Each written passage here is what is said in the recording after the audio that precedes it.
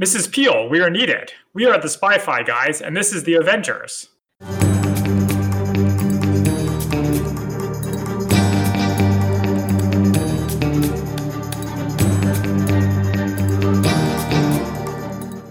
Welcome to the Spy-Fi Guys, where we cover spy facts, spy fiction, and everything in between. I'm Christian. And I'm Zach. And welcome back to our Swinging 60s Spy Summer. All this summer, we'll be breaking with our usual formula to cover exclusively fictional spy movies and TV shows made or set during the golden age of spy cinema, the 1960s. So grab your go-go boots and put on your ascots. It's time to get groovy. That's right. This summer, it's all coverage of shows my parents liked when they were kids. And this time, we have one of their favorites, The Avengers. And I gotta say, something feels different. It feels weird. What? What's weird? I feel lonely. We don't have any guest stars. Wow, that is weird. Like, after a big run of, all these guest stars, yeah, it's just the two of us.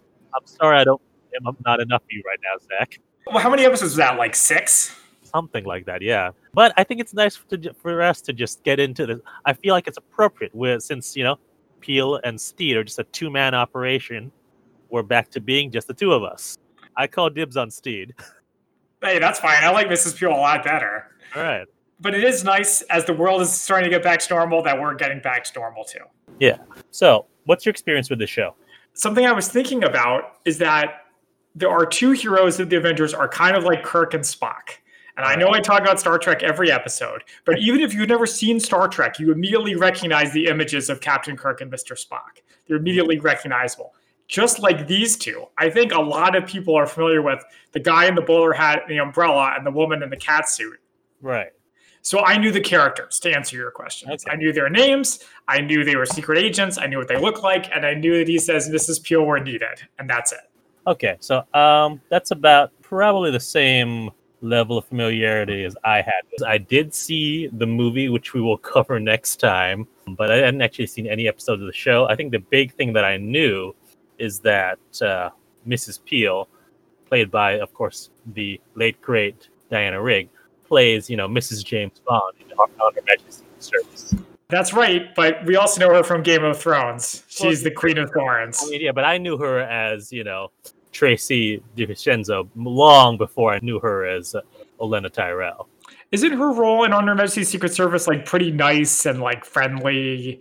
Not like a fighter, if I recall. She knocks out the main henchman. Oh, okay. We'll talk about that more whenever we get to covering that. Mm-hmm. And actually, another late great Bond girl was the predecessor to Emma Peel. Honor Blackman, also known as who played Pussy Galore in Goldfinger, was Mrs. Peel's predecessor. I think her name was Kathy Gale. All right, so we've covered 2 episodes chosen because they're highly rated on IMDb. Yeah, the first one we're covering is called The Town of No Return, and it is the first appearance of Emma Peel, so I figured that's a good one to start with. Really? I didn't realize it was her first appearance. Mm-hmm. So The Town of No Return aired on September 1st, 1966, and here's the IMDb summary. Steed and Emma visit a mysterious coastal town where several agents have vanished, where the locals are not at all they seem. I think they dropped a word somewhere in there. There's a word missing there. So, first of all, this one is in black and white. And I think, if I recall from what I read, they didn't start airing the episodes in color until the 5th season. Mm-hmm. Isn't this one from season 4? So, it starts off on the beach somewhere in England. There's a sailor out there. There's something out in the water. And it looks like a garment bag, basically, that's floating upright in the water. So you know what this reminded me of was classic Doctor Who. Oh, I thought you were going to say The Prisoner. I thought it was going to be Rover. Well, no, maybe if it were white and balloon-shaped, it would remind me of Rover. But this was he's sitting there minding his own business, and I thought it was scary at first. The shape was big, dark, imposing. It just comes out of the water. I was like, what, is it going to be a Centauran or some other Doctor Who villain? Some Cybermen, yeah. I mean, this is of that era. Because it looked scary, but the music was it sounded like the Beach Boys. Yeah, I called it sexy jazz music in my notes. Mm-hmm. That's what it was. But yeah, so out of this contraption comes a man in a suit and a trilby hat. Mm-hmm. And he's looking for Little Baisley, which apparently is a town. And the sailor just like points him that way. When you're an old salt and you've been on the sea for a long time, nothing phases you, I guess. Apparently not. So next we go to someone who, well, we find out it's John Steed. He's ringing the doorbell for Emma Peel. And what's the deal with this buzzer on the door? It's like an eye. It's so scary. I mean, the show is known for sort of surrealistic stuff, so I guess this is just, a touch of that. But it comes like boom, like right in the beginning with no explanation. And it doesn't show up in the other episode or any of the other ones I watched later. Maybe someone can write it and explain it to us. Maybe. Yeah, so she's in fencing attire. Actually, she's in her classic cat suit with a fencing helmet on. Right, so it actually makes sense that she's wearing it while at home. Right. He's criticizing her form, and they have a duel. Yes. Here, she's using a foil, and he's using an epee, which are two complete. Like if you're actually doing professional fencing, you never use two different weapons when in a tournament. So I was like, and they're doing what looked like saber fighting. It looks like when my brother and I would fight with lightsabers when we were a kid, we would just smack them into each other while talking shit. I do have a background in fencing, and that is a little bit what saber fighting looks like. It is much more like slashing, whereas epee and foil are both more of a lunging weapon. And so I was like very confused. All right, why are they doing that with those weapons? But also the part where like Steed hits her on the butt with his sword. This is what I was going to say, is the flirting starts like immediately. And that's what made me surprised that this was her first appearance, because they act like they know each other forever. Yeah. He's telling her that he wants her to come to the beach, and it's like flirtation. It's like mission briefing disguised as flirtation. It's like takes the Moneypenny Bond thing to like a whole new level. Yeah, that's right. But, she gets defeated when he wraps her up in curtains. It's like, oh, come on. She's like, that's a dirty trick or something like that. They go on their mission. They take the train down. Apparently, there's something odd happening in Little Baisley, which is the town that the guy that rose up on the beach was heading towards. They've sent out an agent down there, but no word from him. And they sent 3 other agents, and they all kept disappearing. And as this is happening, Steed is pulling like an entire tea tray out of like a Mary Poppins style bag. Yeah, this is great. But then I have a note here, because he's like, okay, Mrs. Peel, what do you want with your tea? Lemon or milk? And she's like, I would like a lemon, please. And he says, it'll have to be milk. And then he like stares at her. And I was just really confused. Do you understand what they were talking about? Presumably because he had no lemons in that magical bag. It's just so strange. I guess, again, it's like a joke. Yeah. It's like the one thing he doesn't have in the bag. That's a joke, Okay, so this confused me. I was like, is this show supposed to be funny? Is it supposed to be like a comedy? It's not a parody, but it is funny. It's that British, dry humor, where they don't actually knowingly tell a joke, but it's just like, they'll make a joke and have no one react to it. Okay, I think the jokes combined with the sort of scary imagery from before was confused me, but by the time the episodes got going, I sort of got into the swing of things, no pun intended. But you know what this reminded me of, I realized, is that this show is like classic Doctor Who combined with the X-Files. Interesting. All right. Because they go on missions, and it's really surreal, and their relationship is very similar to Mulder and Scully. I can see that. And especially for this one, because it's just a normal town with a dark secret. Yeah. Another person who joins them in their car. I don't think we find out his name. I don't remember what his name is. His name is Smallwood. Right. Well, we know that that's his last name, and we only know that because he talks about his brother later. Yes, but when he comes in, the music starts playing a tuba. Did you notice this? I did not. So I'm pretty sure this is the thing that they did in old comedies, where they had like a fat guy and they would play the tuba. That is something that happens, yes. I'm like, oh, that's a little sad. Yeah, I'm not just pulling this out of nowhere. Yeah, right? No, you're completely right, yeah. We find out, like I mentioned earlier, he has a brother in Little Baisley whose name is Tom Smallwood, the blacksmith. Yeah, and he chose today to go look him up after however many years. Like, he's never visited him, apparently. They arrive at the station, and there's some creepy dude watching them at the station. I wasn't sure at first, but I realized that, okay, that's the sailor that we saw earlier. Yep. They arrive at the pub, who's the name of the pub, which I love, the Inebriated Gremlin. Yeah, that's like something out of a Dungeons & Dragons campaign. It's like RAF themed. There's like propellers and gas masks and flight jackets all over the place. If it were not in a creepy little town, I would love to hang out at this bar. Sure. Also, Well, apparently everybody else I would does. love 'Cause to it's hang out at a full. bar at all. So they meet the bartender, who's His, amazing. this, He's the best his character in this mustache episode. is ridiculous. To quote Zero Punctuation, that mustache must have looked very dashing circa 1914, but these days it makes you look like a German porn star. Wow. So it reminded me of that, but also, have you seen the Sonic the Hedgehog movie starring Jim I've seen the Carrey? trailers. It reminded you of Dr. Robotnik, played by one Jim Carrey. That's right. At the end, he goes full Dr. Robotnik. I won't give away what happens, but So the bartender's name is Piggy Warren, if I believe. yes, Piggy Warren's the name.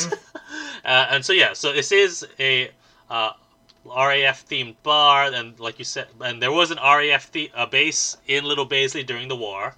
So we find out that Steed's cover is a property developer, and LMPO's cover is as a teacher. It just so happens that the headmistress and the school inspector are also at the bar. Right, so they almost blow their cover immediately. They were like, I wasn't informed we were getting a new teacher. And the school inspector is, of course, the guy who came out of the water. Oh, I don't think I realized that. Yeah. Okay. You know, all these British people look alike to me.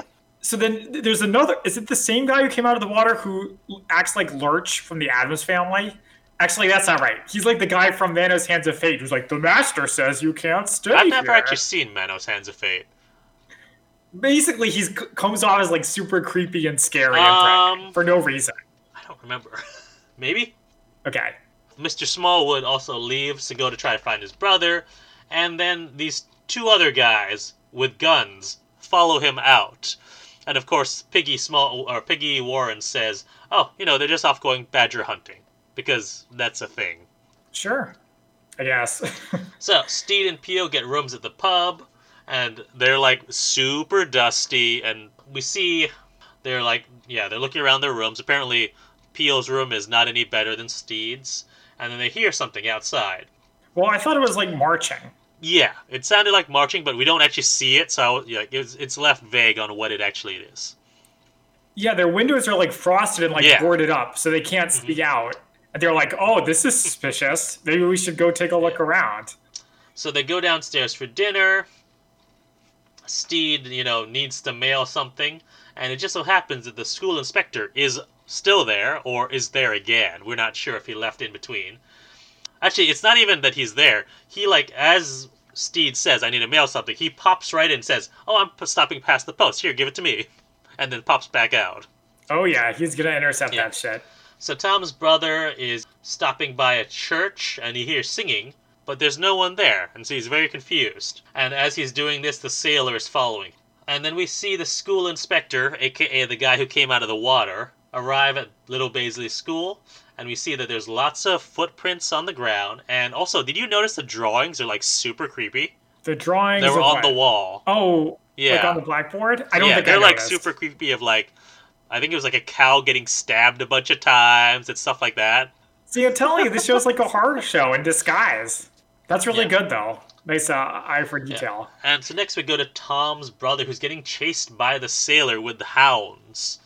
Yes. Steed and Pio can sort of hear all the dogs going off, and they're like, "Didn't think you needed, that many dogs for badger hunting." It's one loud badger hunt. And then the dogs catch Mr. Smallwood. And we don't see what happens to him, but, it's implied. What? Doesn't his dead body show up? Yes, but I'm saying, at this moment, it's implied. Okay, yeah. We don't see him getting mauled to death, is what I'm saying, because it's a 60s show. Okay, fine. We don't literally see him get killed. It's what I like about these old shows is they, leave all the death off screen. So Steed is going to go sneak outside to see what's going on, but then he gets caught by Piggy Warren, who's wearing, a sleeping cap and these, ridiculous pajamas that look like he should be, going off to Never Neverland. Or I was going to say he's right out of Christmas There's Carol. the other, your other reference for, sleeping clothes. So it was amazing. He kind of talks him out of leaving, if I recall. Gives him a nightcap to take back up to his room. Mm-hmm. And so the next day, Mrs. Pio goes to the school, but of course it's empty. But she sees a lot of adult-sized boots with dirt on them, near the door. And the headmistress and the school inspector are there. They're talking about something else, and she overhears part of it. They, notice her, and they said, "Oh, the entire school is on holiday." But, of course, that they're definitely up to something. Well, it's so funny, because they're talking really loudly about these secret plans in an empty school. She shows up they're like, oh, have this really lame cover story. And then when she leaves, someone says, oh, we nearly mishandled that. Right, I forgot about that. It's like, I have bad news for you, buddy. You did mishandle it. She should never have gotten that far. So Steed is on the beach, and we see Peel sort of calling for him, trying to find him on the beach. And in this scene, it's obvious green screen, or is it Probably rear rear projection? At this point, a green screen would be too expensive for TV. Okay, is it because they're like standing and behind them is a beach and it doesn't look like they're on a beach at all? You can always sort of tell, I feel. But yeah, so there are all these footprints that are coming up from the beach, but none heading back or going into the water. Peel spots a shoe under a bunch of cans, and as they dig up the rest of it, they find that it's Tom's brother's body, or Mr. Small. Like in my notes, because we never really learned his name, I just have him down as Tom's brother. Yeah, Smallwood's body, which is weird because in a town that disappears people on such a regular basis, you'd think they'd have a little bit better way of doing that. Well, maybe, I don't know. I have no excuse for why they left his body in an easily findable place. It's because they needed him to be found, I feel. So Steed and Pio go to the blacksmith to see if they can find Brother Tom. But when they do get there, it's not Tom, and we know this because, Smallwood had a picture of his brother that he was showing around to people. Instead, it's the sailor from the very beginning, who we never get his name either, do we? Is this the part where we sort of have a creepy shot of Mrs. Peel's legs, where the camera, follows them around? Remember. Do you don't remember this? I think it's the bottom and then the camera pans up. I just have a note here that says that. But yeah, so they say that they're looking for Jimmy, and Tom says that, he left town and that, he took my car. Right. A likely story. And back at the pub, Steed and Pio know something's up, and they start to wonder, where all the people have gone. And they realize, all right, small town like this, the one place that you could go actually check for records is the town parish. So they go over to the church to check the records. Or, well, actually, Mrs. Pio goes over to the church to check the records. And she's under the cover of, I'm a school teacher. I'm here to learn more about the history of the town. The vicar says, all right, go and check the parish records in the vestry. There are a bunch of organ sounds. Why did I have that note, organ sounds? I don't know. Because she, hears an organ, and she's like, oh, it's organ practice. And then she, gets away from him and finds that it's just a tape recorder. That's not till later. Oh, really? Maybe it, kind of spaces it out a little bit. But we can talk about it at the time. Can we talk about Steed having fun while this is happening? Yeah, I was going to say. Yeah, so he's, checking out the airfield. He goes on a merry-go-round at the school. Yeah. So you see a little bit of humanity from our secret agents. And he finds a door for the 33rd Squadron, which is the RAF squadron that was stationed over in Little Baisley. When he goes through the door, it's missing the roof and anything else. I'm like, how did he not see that from the outside?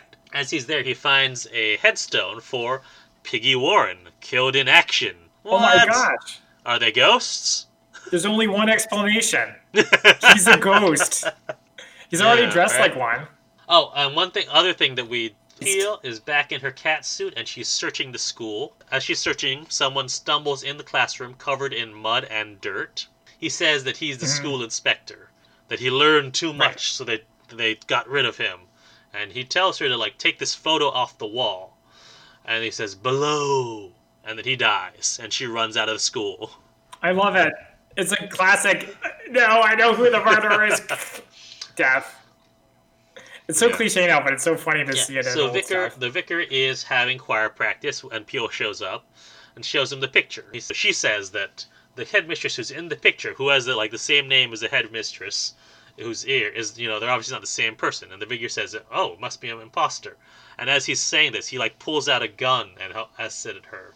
And she's like, you won't fire on me during choir practice, and opens the door to the choir room. And there's just a recorder there, and it's playing, the recording.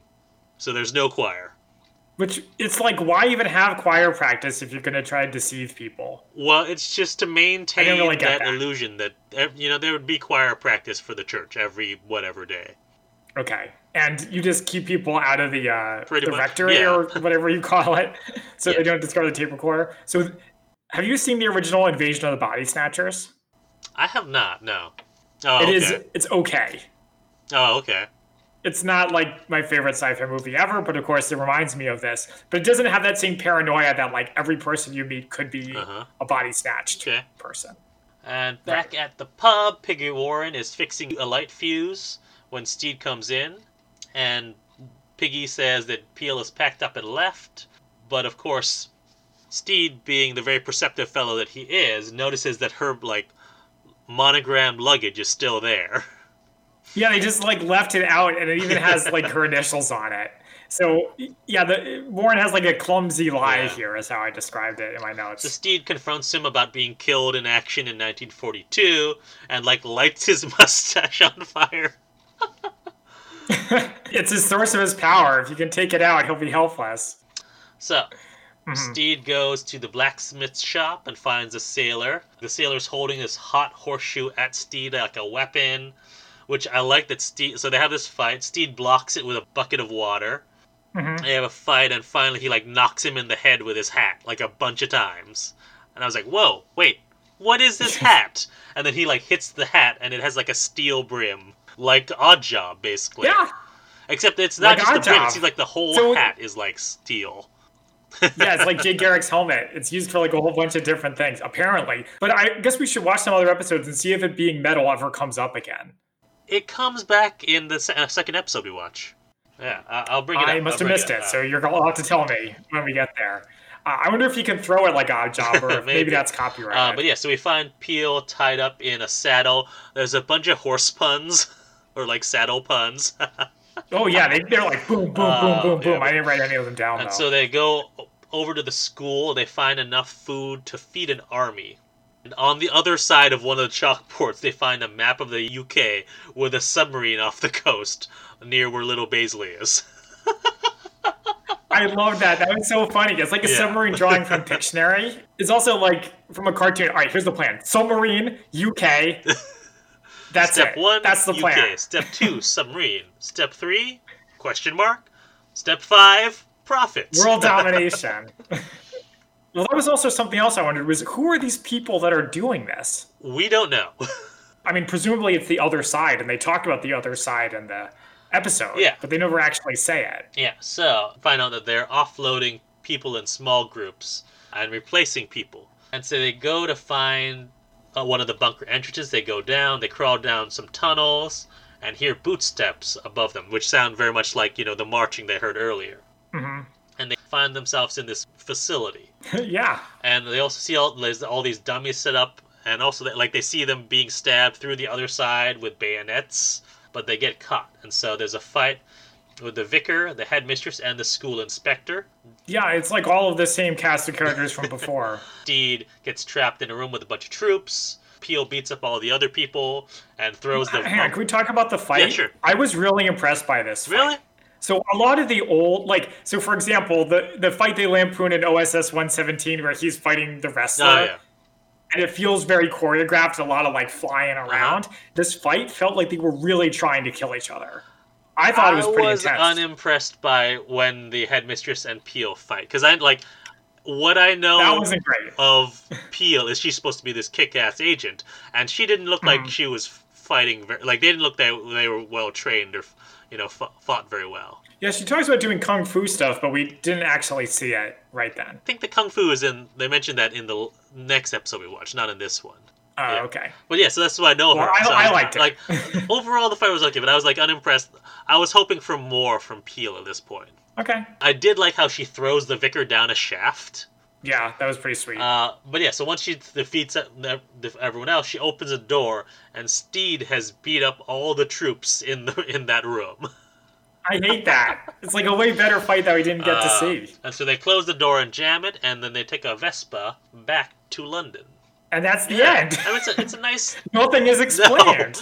No. I'm trying to remember if there was... Oh, no. It's in the other episode. They, start speaking a different accent once they're alone. But no. So we have no idea where these troops are from. Presumably, since this is the height of the Cold War, Soviet Union or somewhere. Or neo-Nazis or something. I don't know.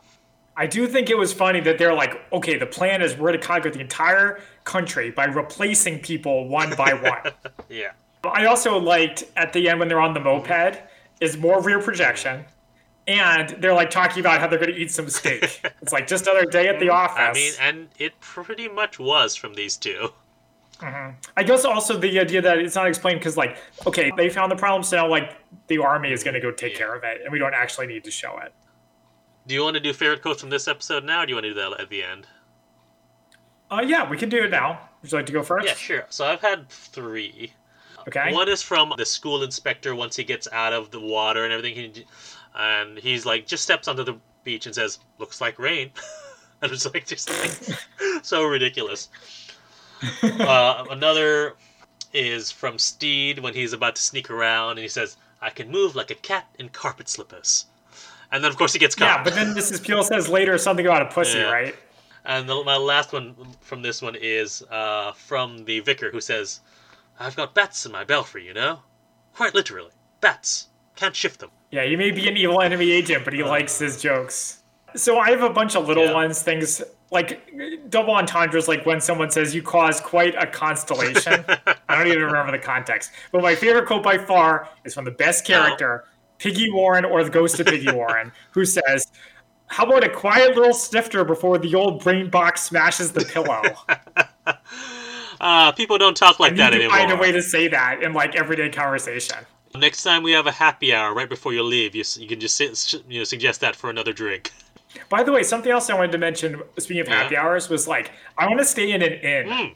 I guess an Airbnb is kind of like an inn, but like it looks really fun, and you get to eat there, you get to sleep there. It's not a hotel. Well, maybe not an Airbnb, but like a traditional bread and breakfast, probably. No, yeah, you're right. Not Airbnb, but a normal B&B would still exist. Those are fun.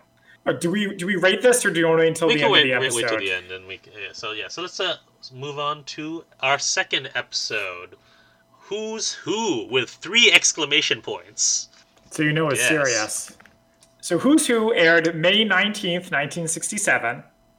The summary is, mad scientist Dr. Krelmer is working on a machine that allows 2 people to swap minds, and enemy agents Basil and Lola intend to use it with the Avengers to get them to destroy their network. Basil exchanges personalities with Steed, but Mrs. Peel is suspicious the man who looks like her partner is acting out of character and has to persuade the real Steed what is going on.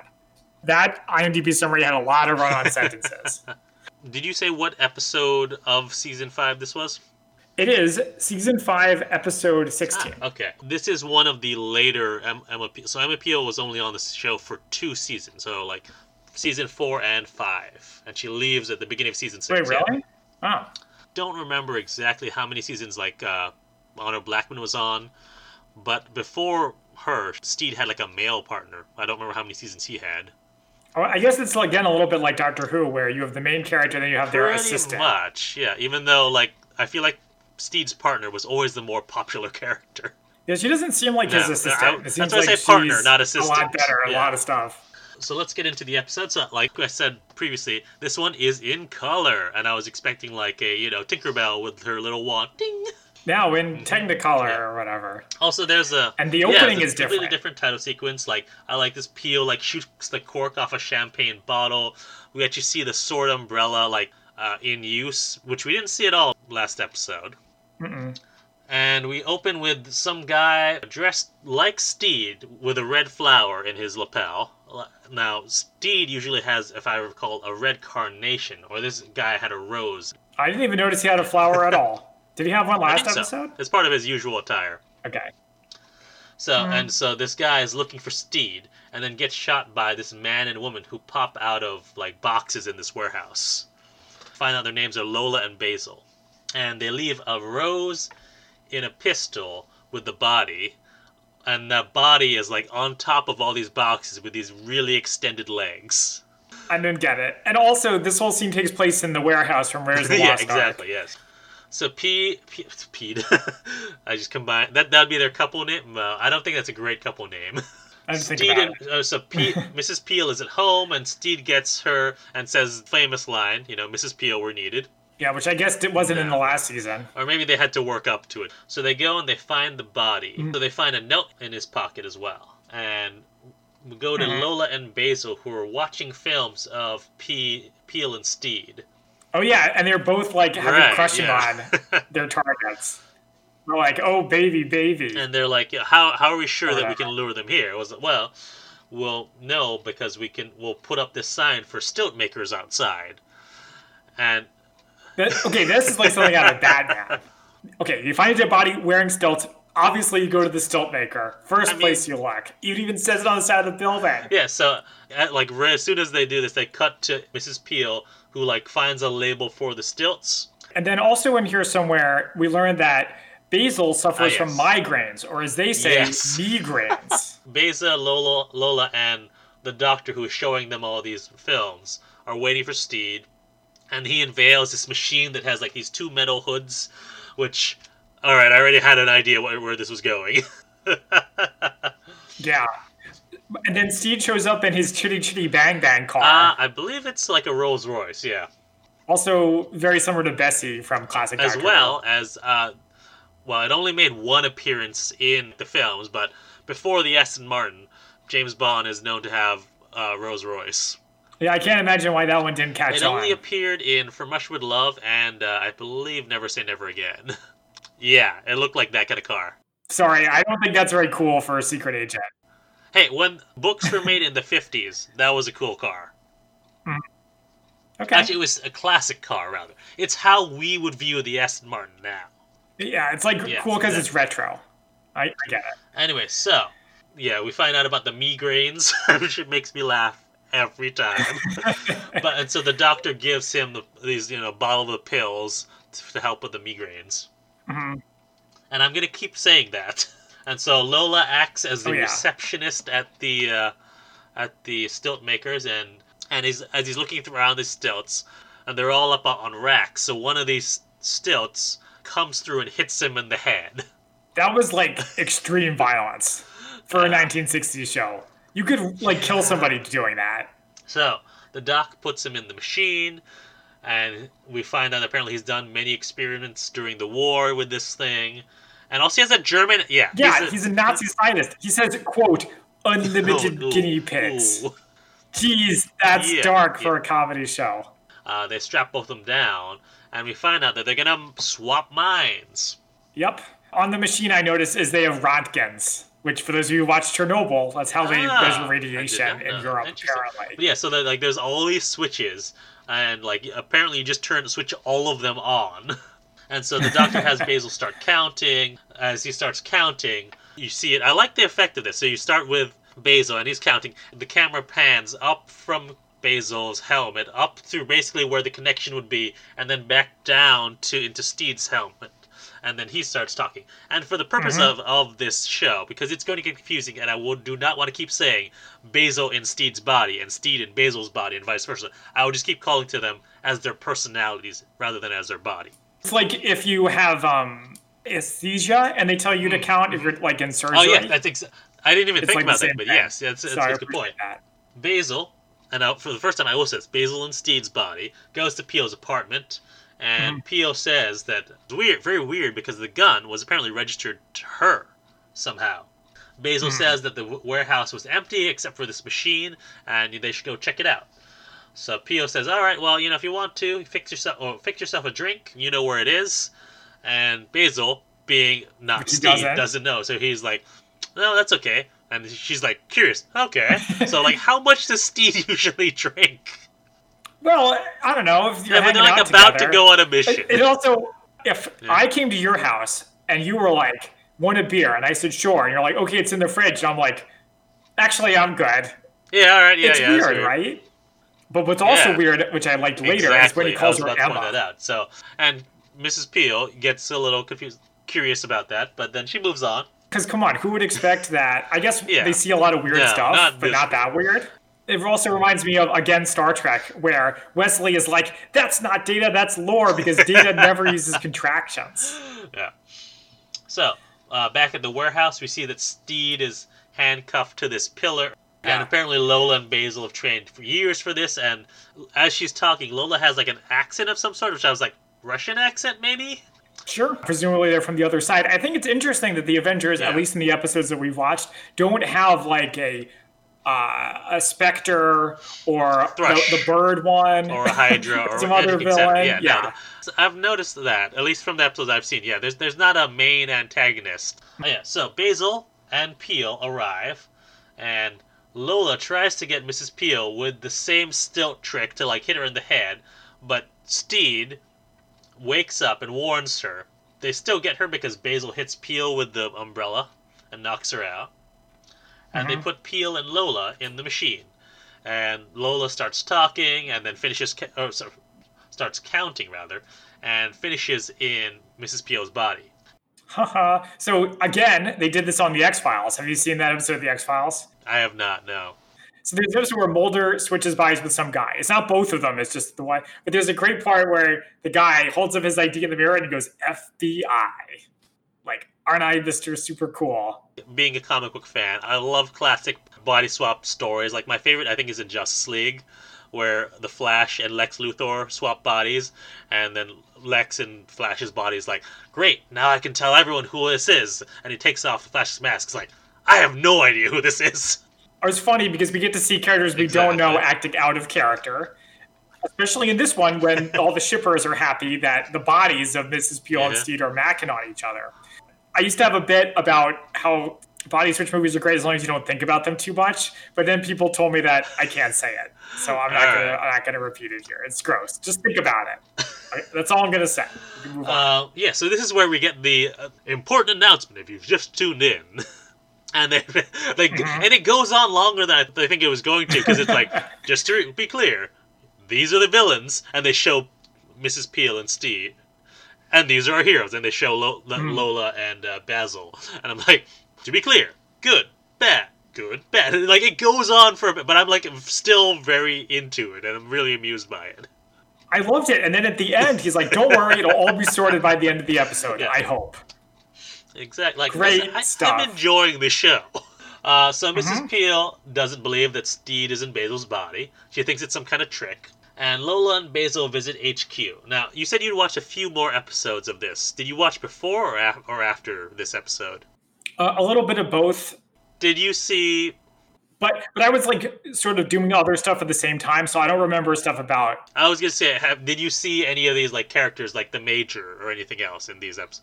No, I didn't. If we end up watching more of it, maybe we can check back with our viewers, or listeners rather, because I'm wondering, like, if the Major is a recurring character, or if he's only there for, like, just this episode and then never again, or what is it? Man from U.N.C.L.E., where you have those characters who, like, were supposed to be integral parts and then apparently never seen again. Well, Waverly is like a main character, right? Yeah, but I meant like the secretary and then the other guy. But yeah, so they go to visit HQ and they say that they came to see the Major about Hooper. Hooper is the guy who was found dead with the stilts. Right. And they claim that it's an attack on the entire network. Also, I think we kind of skipped over that each person in the network has a different flower assigned to them, and so that's their code name. Yeah, I'm not sure which is lamer, flower code names or candy bar code names. Where was the candy bars from? Hudson Hawk. Oh, that's right. I forgot. I tried to bleach that from my memory. I would say the candy bars, because at least the flowers seem classier. Yeah, they seem less like product placement. Yeah. So also in this scene is a giant UK flag on the wall. I like that. Yeah. So because they claim it's an attack on the entire network, they say that they want to check the entire network. Of course, the Major's like, no, that'd be a breach of security. It's like, well, all we want is their telephone numbers. Lola's been chewing... This is one of the ways to tell it's Lola and not Mrs. Peel. She's chewing all this gum, and she sticks her gum under the table. Ugh, kids used to do that at school all the time. So gross. Disgusting. So the Major calls over Tulip and says, hey, okay, bring in the file. And as this is, going on, after they leave, the Major, for some reason, reaches his hand under the table and finds the gum. And is like, that's weird. Yeah, it's just like that Emma comment from before, is people are slowly putting the pieces together, but not fast enough. No. So Steed and Peel are trying to break out. Mrs. Peel kicks the beam and breaks it using her martial arts skills. Yep. They try to get out of the handcuffs with a file. And so they do this little flip to get face-to-face, which I thought was really cool. Yeah, it's still the kind of thing they've done it before. Yeah, definitely. Which I was surprised, though, that there wasn't this sort of, oh, I can't do this sort of thing I can in my usual body thing. Yeah, this body is out of shape. Yeah. But then again, if Basil and Lola are like enemy agents, maybe they'll be more in shape than, just if they were in some schlub. No, that should have been part of the plan. They're like, okay, eat a bunch of hamburgers and then swap bodies. They won't be able to do anything. So Basil starts calling all the agents, and he tells them, I want to see you all right away at my apartment, and presumably one by one. That's right. But apparently the Doc took his machine with him, so they can't use it to get back, switch back yet. And they go to realize, all right, one place they might be is Mrs. Pio's apartment. So they go over there to find her, and they get into Steed's car, and apparently it's a very finicky car, so only people who know how to start it can start it. No, that's great. That's like classic spy stuff. It's like, I'm the only one who can start this car. I think they do it in Fast and Furious, too. yeah. Yes, they do. So I think this is at Steed's place. Basil and Lola are dancing to a record when Agent Daffodil comes in, and they shoot him while the record is on to cover the noise. And as this is going on, they spot Steed and Peel pulling up, which begs the question about how far from do Steed and Peel live from each other? If they're going to Peel's apartment and they see them pulling up when they're at Steed's apartment. They're very clearly codependent, so I would expect they live right down the hall from each other. Yeah. So once they see them, Basil and Lola call the Major, and he sends some men to go after them. Yeah. Maybe that's not what we thought, because Steed and Peel actually use a secret button to get into Steed's flat. So they're going to go to Steed's flat, even though they said they were going not Lola. Oh god, this is going to get confusing. I guess they changed their minds. Yeah, I'm not too worried about it. Yeah. Basil and Lola confront Steed and Peel, and they're about to, attack each other when Tulip enters with men, and they capture Steed and Peel. Yes. And this is where we get our second important announcement, which is pretty much the same as the first one, if I recall. Yeah, but it's worth Still reiterating. Funny, yeah. The Major interrogates Steed and Peel. They try to convince them that they are them by, giving details about him, which he just like, oh, wow, you really did your homework, huh? Ha ha ha. Yeah, isn't that kind of a problem with being a spy? It's like, tell me something only Mrs. Peel would know. Well, enemy agents could find that out, theoretically. Yeah. Basil and Lola kill another agent, Agent Poppy. And as they're doing this, they, pick all of the flowers from the lapels and put it into a vase. So, yeah, they love their symbolism. Also, during the scene with the where they're trying to convince the boss it's them, there's a part where someone says someone's an old Etonian. Yes. Which I thought you'd appreciate that. Yeah. The Major and Tulip consult with each other, and Steed knows that they don't believe him, so he goes over and grabs a gun from the desk. He shows some very bad muzzle awareness because it's right at Mrs. Peel's head. Well, this amazed me that they left enemy agents in a room with a gun. Right. But but presumably only an agent of the network would know that the gun was there and how to open the case. That's what I'm presuming. There's a combination lock or something. Or a secret button that they have to press or something. I don't know.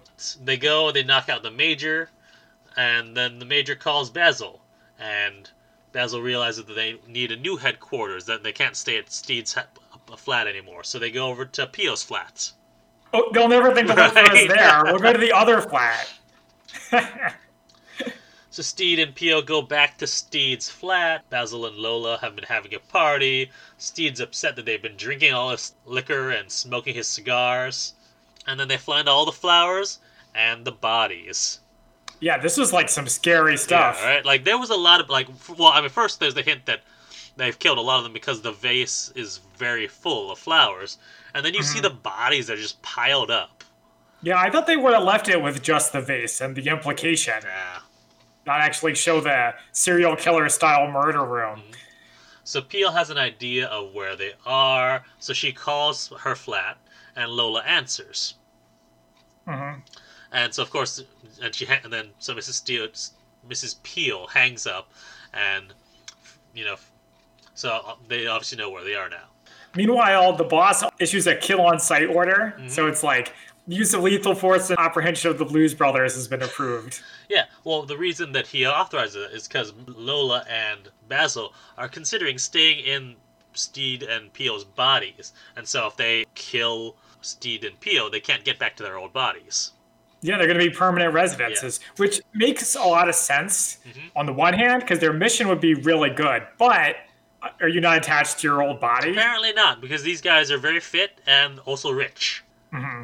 Tulip goes into Steed's flat and finds all the bodies. And once he sees it, he tells the Major and says to call in every available man. What we really need to do is we need to find the doctor. And they also realize that if Basil and Lola want to stay in Steed and Peel's bodies, they will want to find the doctor as well, and they're going to want to kill him, because without the machine, they can never be switched back. And this is when Steed starts having a migraine. Another one, yeah. Well, his first. Oh, so it's the body that causes Apparently, it? Yeah, I guess that makes sense. Because we also heard earlier that this is part of why Basil realizes he might want to stay in this body, because he hasn't had a migraine this whole time since they switched. That's true. But yes, so Steed is having the migraine, and he finds the medicine in the jacket pocket, and realizes that it has the doctor's address on it. Which is like, again, it's like Batman. It's like the Stealth Factory. It's like, come on, guys, what are you doing? Unless he's like there undercover. Yeah, could be. And he has like a legit identity, something like that. But yeah, so Basil, like we said, realizes that he hasn't had a migraine since they swapped, and so he's like, "Where are the pills? Oh, they're in Steed's jacket." But he also remembers that the address was on the bottle. So Steed and Peel arrive at the doc's office, and they see the machine. As this is going on, Lola drives up. And Mrs. Peel knocks out Lola, and they put her in the machines.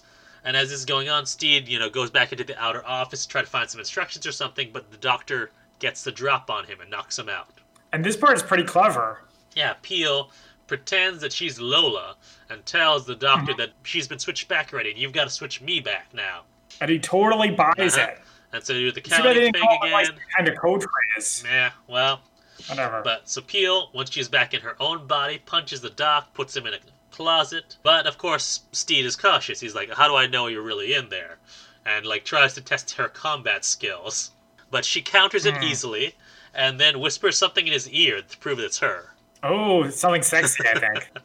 Peel goes over to Basil and says that the doc prevented her from destroying the machine because Basil still thinks it's still Lola. And as this is going on, Tulip enters, and then Steed knocks out Tulip. Right. And Basil and Peel finally enter the doctor's office. Basil takes the gun from Peel, and Peel calls Basil Steed, which catches his attention. This is the mistake, because if Mrs. Peel was really Lola, she'd call Basil by his real name. Basil, honey bunny. Yeah. And so he's like, "What's your real name? What's my real name?" And of course, realize that it's actually Peel. She doesn't know his real name? No, she doesn't. We don't know that they're Basil, or they don't know that they're Basil and Lola. They just know that they're not them. Bad guys. Okay. But he grabs the gun from her. But Peel actually had no bullets in the gun, so it's useless. And they have a fight, which is where we actually get some nice martial arts from Mrs. Peel. I like that. Yeah. And they knock out Basil and put him in the machine. Right. And because Mrs. Peel was there, apparently being in the machine allows you to know how to work the machine. It doesn't really make any sense. I thought it would have been, if they're going to have her use the machine, it would have been cool if the doctor had died. Because it's like, oh no, the doctor's dead. He's the only one who could use it. How are they going to swap him back? Yeah. But she works the machine, then do the counting, and then Steed's back in his own body as the Major and all the troops arrive. Yay. And all is resolved. And back at Mrs. Peel's flat, the surviving agents have all sent Mrs. Peel flowers. So her flat is full of bouquets of their own varietals. Right. And also, it just happens to be Mrs. Peel's birthday.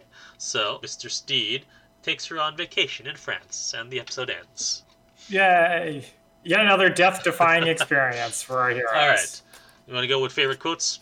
Sure, I'll do my first favorite quote this time, which is, "A man who would bite off the end of a cigar is capable of anything." That's one of mine. That's a good one.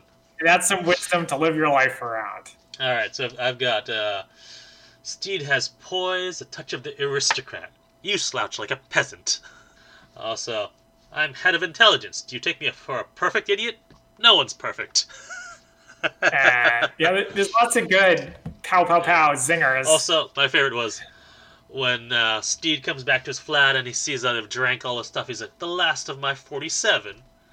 And not even chilled." Ugh, who drinks champagne at room temperature? Come on. Yeah, he likes the finer things in life. He's like even a classier drinker than James Bond, I no, guess. no, he's like even more like British aristocrat. It's him turned up to 11 basically. All right, so we've done our favorite quotes. We are going a little out of order. I have some fact versus All right, fiction. give it to us. I know I said I was on vacation, but I really liked this show, so I decided to pull some. I had some questions. So first is, there's a part where Emma says, I left my pot of woad at home. And I was like, what is that? And apparently, it's a plant that has various health effects, including help with diarrhea, ulcers, tick bites, bone infections, and disinfects wounds. I think that last one is probably what she was referring to. Right. And then the second thing is, I've been reading a book recently that was given to me by the Spy Museum. And there's a part where they reference a submarine infiltration of spies. I was like, yeah, I knew this happened in real life. It was called Operation Pastorius. The Germans in World War II in 1942 recruited 8 Germans, including 2 American citizens, to carry out attacks on infrastructure. So June 12th, 1942, a submarine arrives at Amagassett, New York on Long Island, carrying 4 people. The team came ashore wearing German Navy uniforms, so if they were captured, they would be POWs rather than spies. They also brought a bunch of equipment and buried them along with uniforms. Then they put on civilian clothing to infiltrate. But when one of them was discovered by an unarmed Coast Guardsman, that German offered the Coast Guardsman a bribe.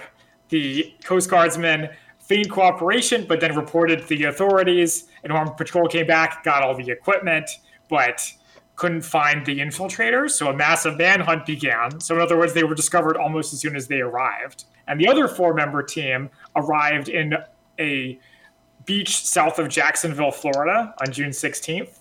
They were wearing bathing suits and had German Navy hats. When they arrived, they tossed the hats, put on civilian clothes, and then went to a bunch of Midwestern cities.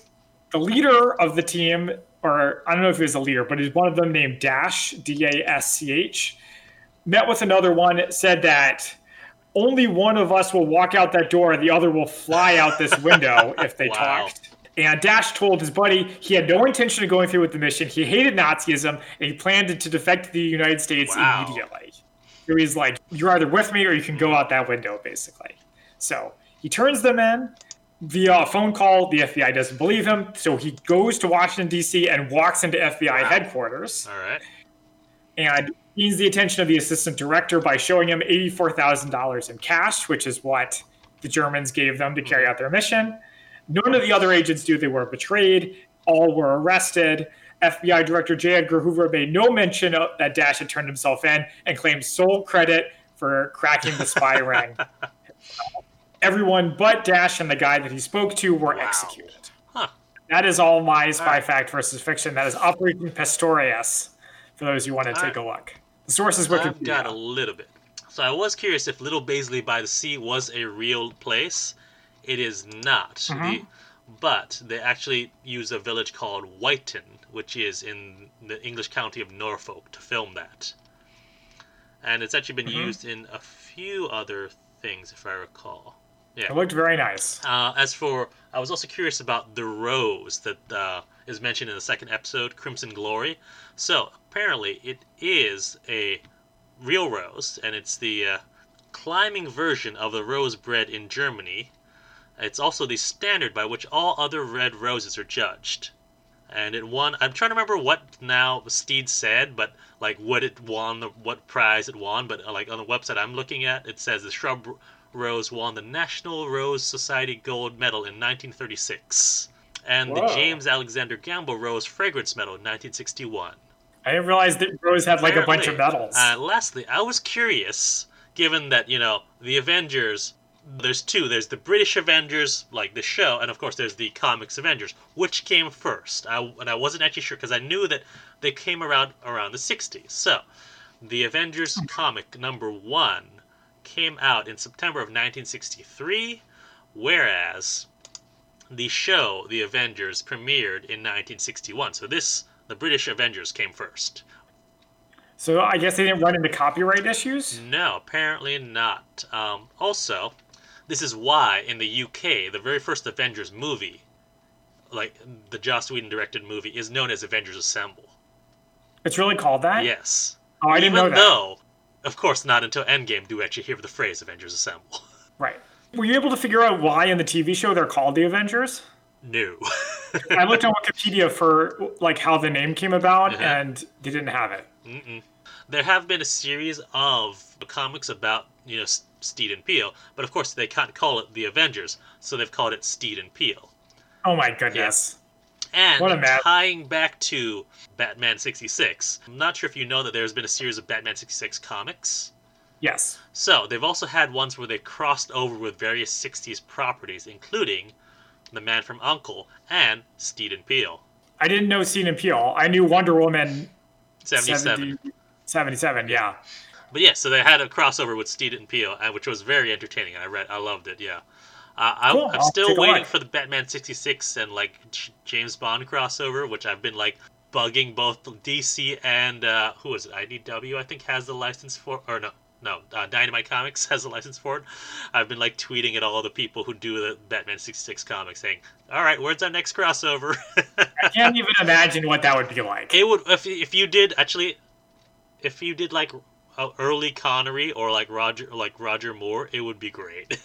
I can't imagine Sean Connery teaming up with Batman. It would be hilarious. Well, that's why I want to see it. Yeah. Start a petition. Go to petitions.com or whatever. Change.org petition. Yeah, there you go.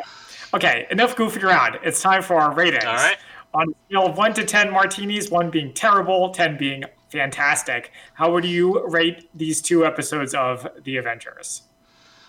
All right, so I will give the first episode a solid 7. I really enjoyed that episode. I thought it was a good introduction for Mrs. Peel. Well, at least for me to Mrs. Peel, even though it's sort of you can't really tell that that's her first episode. As for the second episode, I'm actually going to give that an 8 because I really liked it. And although what I realized is, even though the acting is really good because we only got a sort of hint of what the characters are like in the first episode, and by this point they're much more established. But what we're getting of those characters, it's not even from those actual actors. It's from people who were playing those characters. So the fact that I was able to get all of that from these other 2 completely different actors was really good. And even though the concept is completely bonkers, I loved it. So yeah, first episode a 7, second episode an 8. All right. I have reverse opinions. Okay. First episode, I would give an 8.5. Wow. I thought it was awesome. All right. I loved it. It was paced really well. I liked that there was a mystery. I liked the fighting. It worked for me. Okay. I liked all the supporting characters, Smallwood, Piggy Warren. I liked that there was a mystery. I just thought it was really good, and it made me want to go and watch more episodes, which I did.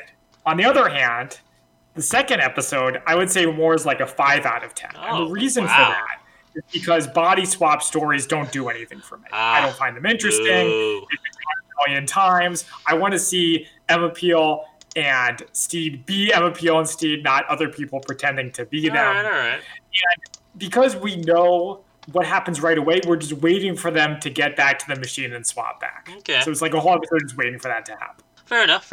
Well, we'll see next time how this is adapted into a modern-ish. It was 1999, maybe, into a movie. I've seen it, and have you seen it? No. Don't get your hopes up. I heard it was bad. But it does feature the late great Sean Connery as the villain. Okay. I won't give too much more information, but just don't get your hopes up. Well, bad movies can often make for entertaining podcasts. This is true. This is very true. We will see you then. Yes. Well, thank you for joining us. You can find us on social media at the Spy-Fi Guys on Facebook, Twitter, and Instagram. Until next time, I'm Christian. I'm Zach. And we are the Spy-Fi Guys, signing off. Thank you for listening. If you enjoyed our podcast, please be sure to rate and review us on iTunes. The theme music is by Jer Fitzgerald and Big Man Joe. Media reviewed by our podcast are the intellectual property of their respective copyright holders, and no infringement is intended. This is a personal podcast. Any views, statements, or opinions expressed in this podcast are personal and belong solely to the participants. They do not represent those of people, institutions, or organizations that the participants may or may not be associated with in a professional or personal capacity unless explicitly stated. Any views or opinions are not intended to malign any religion, ethnic group, club, organization, company, or individual. You can find our podcast on social media at the Spy-Fi Guys on Facebook, Twitter, and Instagram.